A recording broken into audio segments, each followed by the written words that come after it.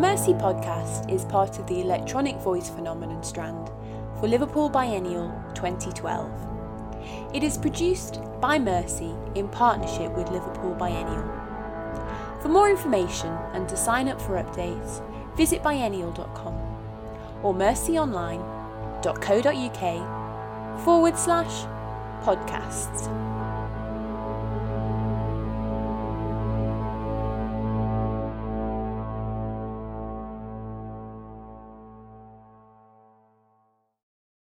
It's the official opening day of Liverpool Biennial 2012. I'm Vanessa Bartlett, this is podcast week number 2. I would like to think, a secret backdoor to the Biennial party that you can drift through every Friday afternoon at 2 o'clock. If you want to get in touch with me, then I'd really like to hear from you. The best way is probably via Twitter. My Twitter handle is Vanessa Bartlett, that's VANESSA BARTLETT. If you're putting on an event during the festival and you think that we need to know about it, feel free to get in touch.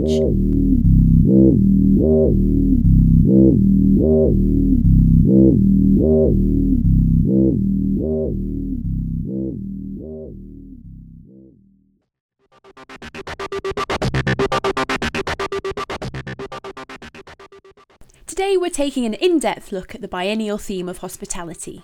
I chat to members of the festival's curatorial staff and artists who are involved in the festival. But I also try to take a wider view on the subject of hospitality by thinking about what it might mean in a year when Britain has just hosted the Olympic Games. Today we're also road testing a slightly experimental feature of the podcast. You may have seen on Mercy's website that we've launched an open call for writers to contribute short text on the theme of parasite. In French, the word parasite has 3 translations. It can be a biological parasite which lives on other organisms. It can be a social parasite in the form of an unwanted guest. Or it can be translated simply as noise or static. We're taking writers' response to this brief and marrying it up with sound art created by Sid Volter, and releasing them unannounced across the body of our podcasts, like a parasitic workforce, regularly interrupting the flow of information. On the podcast today, we've released parasites that were written by Lindsay Sekowowicz and Chris Warren. Do check the Mercy website if you'd also like to contribute.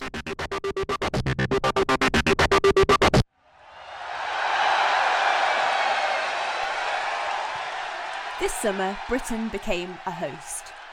We were promised a mega boost for the hospitality industry, an increase in tourism, and an inflation of our national pride.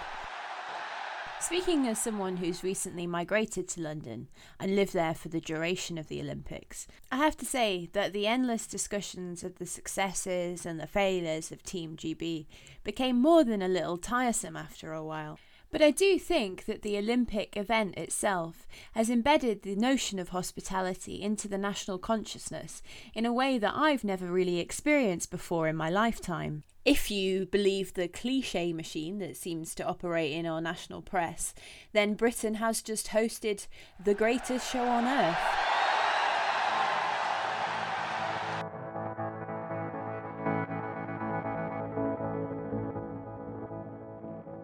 Obviously, the biennial's chosen a theme this year that will fit with the context of the Olympics and what's happening nationally.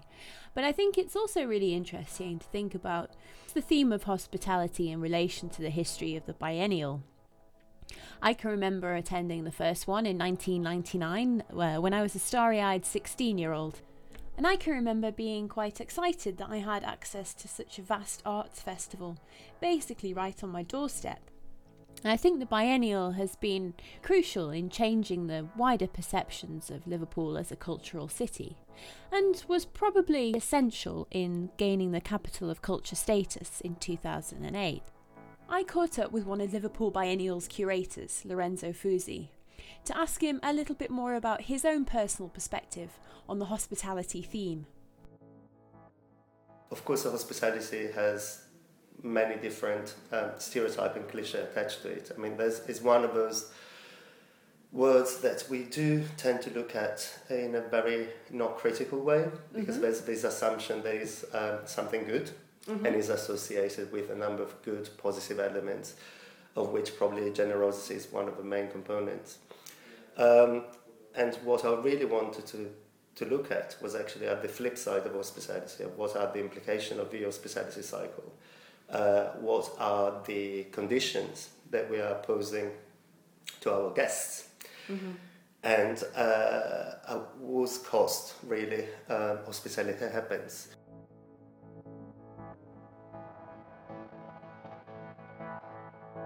Knowing that the theme for the main strand of the biennial, which Lorenzo had curated, was the unexpected guest, I asked him what he thought about the role of Liverpool Biennial in the city and its relationship to local communities. I think that the biennial in Liverpool was the unexpected guest. It has been for the longest time the unexpected guest, up to the point that it became part of the overall community consciousness that every 2 years the festival would have happened. But yet again, especially after the quite drastic reduction in fundings that it has been happening and has been performed across the sectors in the art throughout the countries over the last few years, all of a sudden we became unexpected again, because it was not given for granted that we would be able to sustain ourselves throughout the difficulties, and to be able to raise sufficient funding in order to keep the biennial running.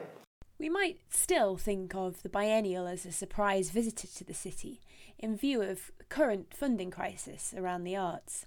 I asked Lorenzo for his general views on what role the arts had played in the cultural regeneration of Liverpool.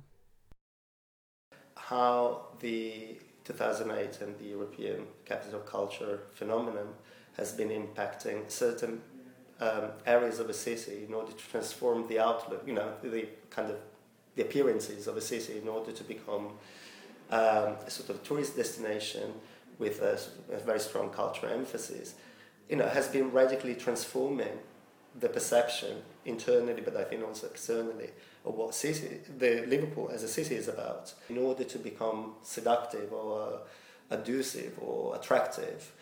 Some of the genuine elements of Liverpool might be gradually disappearing in favour of a sort of a more international pleasantry, which we have learned, is happening in many different destinations. I mean, think about what is happening in the Emirates, for instance, where there's so many buildings and constructions happening in order to please an international audience and in order to internationalize the context, that they're completely uprooted from what the actual reality is about.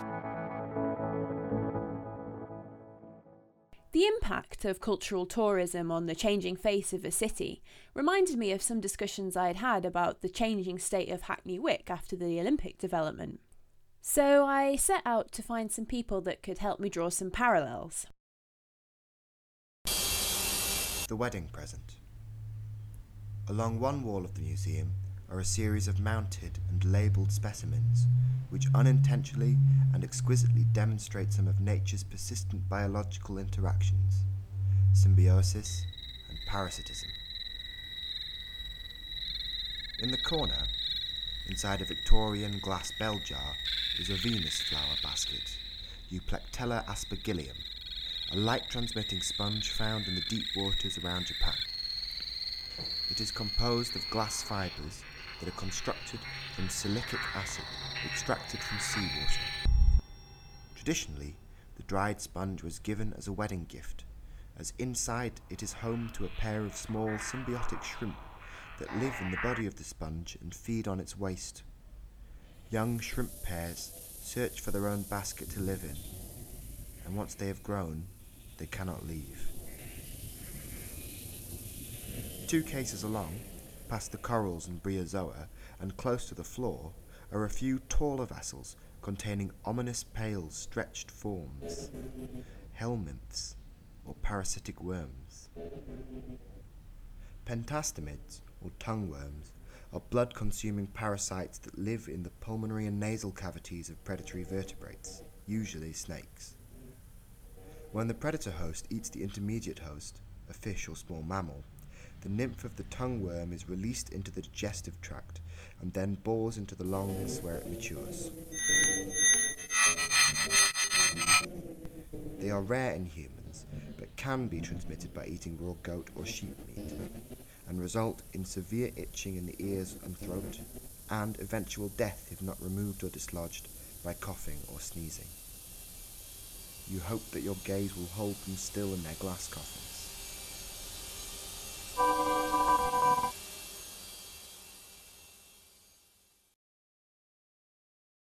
Where are we now? Is this like the main entrance? Where there's This is the northernmost tip of the site. We're about to get run over by an official Olympic bus. The irony of that. Yeah. Simon Ball is one of the many artists who's been responding to the Olympic site in his practice. This summer he made a film of the perimeter fence around the Olympic site in Hackney Wick. The area is still kind of cut off from the rest of London. It's a suburb of London really, rather than London itself. They've used, like, the borders are like train tracks, waterways, existing waterways such as the River Lee and the canals. They built it with existing borders.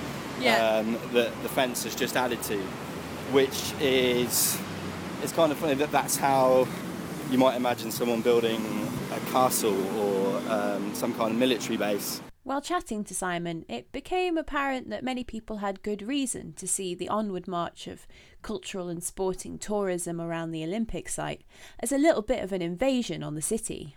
Isaac Mamera Gilliman, an academic based at Birkbeck who studied artistic responses to the Olympic Games and co-edited a book called The Art of Dissent: Adventures in London's Olympic State, gave me some pretty shocking information about the kind of hospitality that was afforded to original residents of the Olympic site. People who lived there, essentially, they had to go, so they disappeared. I mean, they challenged the CPO, the compulsory purchase order procedure, some of them, but that didn't work out. After turfing people out to make way for the Olympic Park, I wondered how organisers had managed to redeem themselves in the local community. Funnily enough, it turned out that art seemed to have been a fundamental part of this process. I mean, the construction company, let's put it that way, because that's what the ODA essentially was, the people in charge of building the infrastructure. They also had an artistic program called Art in the Park. So that's interesting because I think art played an important role, or was conceived as if playing an important role in terms of engaging with the local community, for example, something that a construction company can't really do. What I like about the site is it's still, you still kind of get bits of history, bits of kind of more unmanaged land, bits of wastelands that are clues to how the site used to be, kind of unmanaged, unkept, as well as a hive of kind of artists and creatives and writers who saw the site as kind of a place where time had stopped. Some cautionary words about cultural tourism, art and regeneration, but I'm aware that I'm at risk of coming across as a total pessimist and cynic. It is, after all, the opening weekend of the biennial, and some very exciting projects have been planned for the coming 10 weeks. So, back to Liverpool, I think, to hear more from Lorenzo on what he and his team have got in store.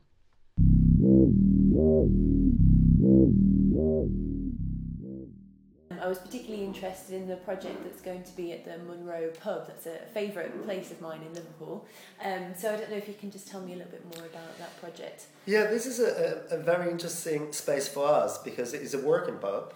It's already a destination. It's very common that the pubs also have attached to it an inn or a sort of a small hotel or accommodation possibilities. Mm-hmm. So we are basically complementing the offer of hospitality already, performed on the ground level by the pub, with the opportunity of creating a space of welcoming on the upper floor, which is an inn constructed by one of the invited artists. His name is Markus Kari, is a Finnish artist, and he's creating a series of bedrooms on the upper floor. But the bedrooms that Marcus has been constructing, they always have a very subtle hedge to them, and there's And to me, this is very important because in a way, they are really welcoming space. They're very cozy spaces, but at the very same time, something unexpected is happening in these spaces. And it takes a little bit of time to understand what is that is happening, which is so disturbing. It's kind of inducing a sort of sense of anxiety or tension or some elements of disruption with this kind of peaceful environment.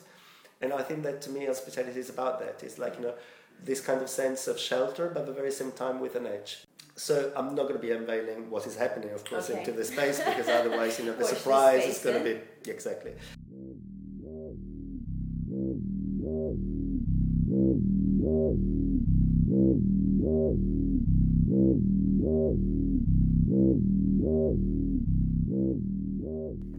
Well, I don't know about you, but I'm pretty excited about the spooky bedrooms.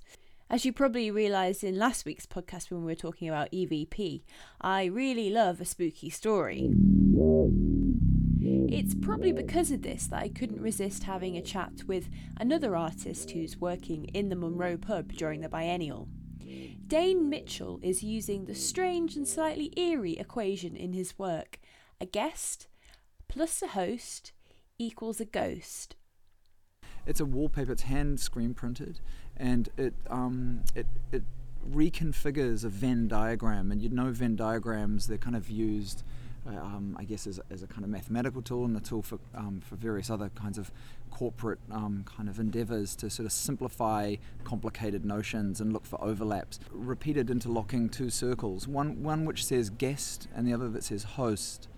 And this comes from a sort of an interpretation of mine of a word game by Marcel Duchamp, where he wrote a guest plus a host equals a ghost. The second part of the project is some glassworks which I made here at St Helens at the World of Glass with a fantastic glassblower, Sarah.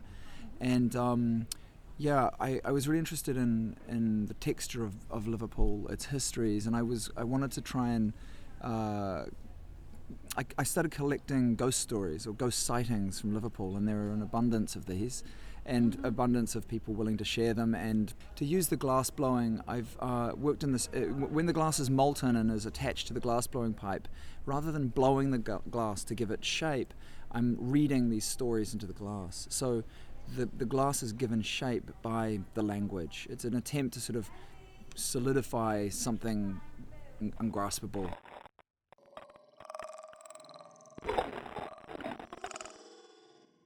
He pours continuously. I like to consider his bruises and scattered patches of rash as a pointillist declaration of territory claimed. His pallid sags as waved rags, and take the pathetic persistence of his browbeaten lethargy as mute acceptance of defeat by a superior force. I run a direct line from his gut to mine, and glug full when he swallows, snatch what little energy he dare muster as my own, exist in every groan, and make him bilious. In night's fitful cradle, as the mosquitoes settle, I fill his weary noggin with nightmares, sitting in the wet warmth of his small intestine with my belly full, feeding and fouling, his blood running thin when I forget myself, his cadaverous body racked and feverish in the grip of my greed. He fidgets skittishly, my anxious host. I sit with my feet up on his best tablecloth, fondling his wife's plump arse, brazenly enjoying the sweat I watch gather on his brow as it mats his thinning hair to his head, and I mock him with a laugh I laugh too long and loud. I feel nothing but what he gives me, and so consider myself blameless, no longer know the he from I, have driven both of us mad through my necessary symbiosis. I feel nothing, of course, nor know how, though feel everything, and know not how to stop. We are George and Letty, Fred and Ginger. I lead him, limp-wristed and rag-worn, round my dance floor on bloodied feet, up and down my garden path by the hair. A tsunami is less cruel, a plague more mindful. I like to lead him to death's door and taunt him. Ha. sod. I often wonder if I've sucked this udder dry, but try as I might, I'll never leave him. He pours continuously.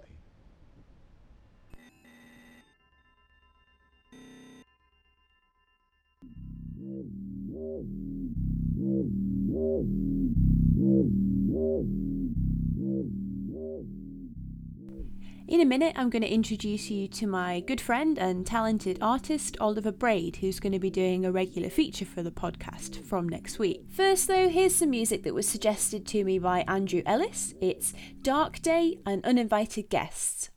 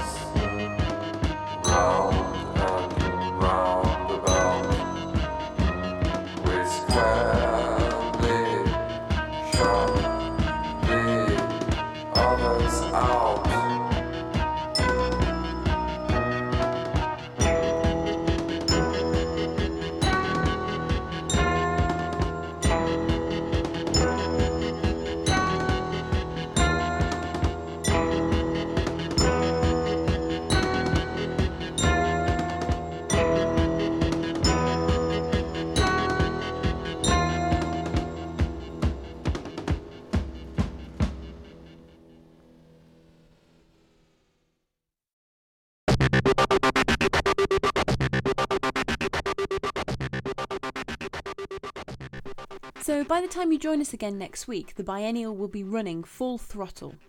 We'll be doing our best to help you look at it from a slightly skewed and subjective perspective. Somebody who's going to give me a little hand with that over the next few weeks is a very talented man called Mr. Oliver Braid. Oliver is one of the stars of the Ellie and Oliver Show, which is a sort of arty talking radio show that he runs with his flatmate Ellie Harrison from where they live in Glasgow. Oliver also used to live in Liverpool, and he's showing some of his work at Cave Art Fair during the biennial. So I thought he was the perfect person to bring a little bit of spontaneous joy to the podcast with a little featurette called Oliver Braid's Immediate Suggestion. Here's Oliver talking about that feature for our podcast on the Ellie and Oliver Show last Friday.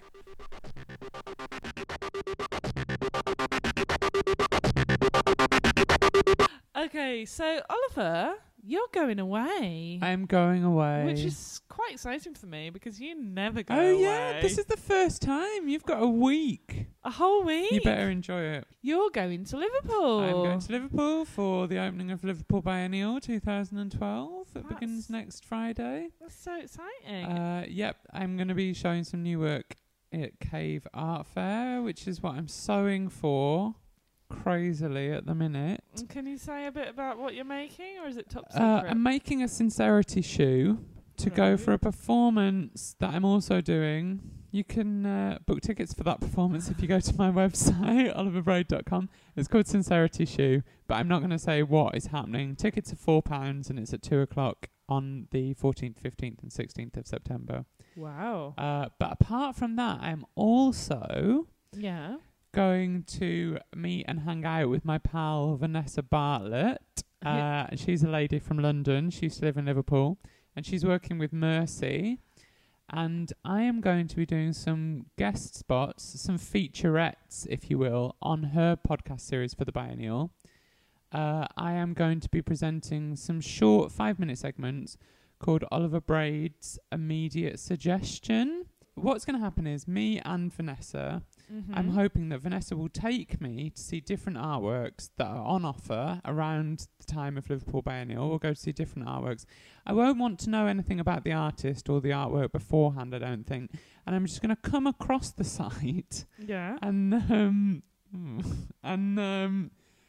just give an immediate suggestion perhaps on how different ways that you could enjoy the work, because I know a while ago when GI was here, I was talking a lot about, taking the opportunity of an arts festival to use it as a Christmas for artists. Yeah. So I suppose I'll be presenting some kind of idiosyncratic. Well, I read somewhere that apparently what I do is provide new, fresh lenses through which to reread contemporary art. Oliver Braid's Immediate Suggestion.